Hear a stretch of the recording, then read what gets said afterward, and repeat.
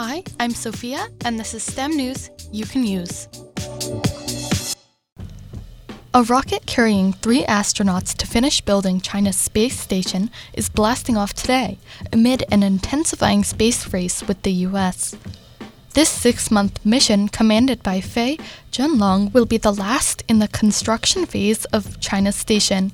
The station's third and final module, this building requires, docked last month. Mauna Loa, the world's largest active volcano located in Honolulu, Hawaii, has started to erupt for the first time in nearly 4 decades, late Sunday night. The lava flows have been contained within the summit area, not threatening nearby communities. Portions of Honolulu are under ash advisory, with residents of the South Kona coast self-evacuating, even though the eruption is predicted to be contained in the summit area. The Seattle area's first snowfall of the season is expected this week. Snow showers are projected to begin as soon as Tuesday evening, with the rest of the week being a wintry mix between snow and rain. Predicted temperature lows are in the 20s and highs are in the 40s. I'm Sophia, and this was STEM News You Can Use.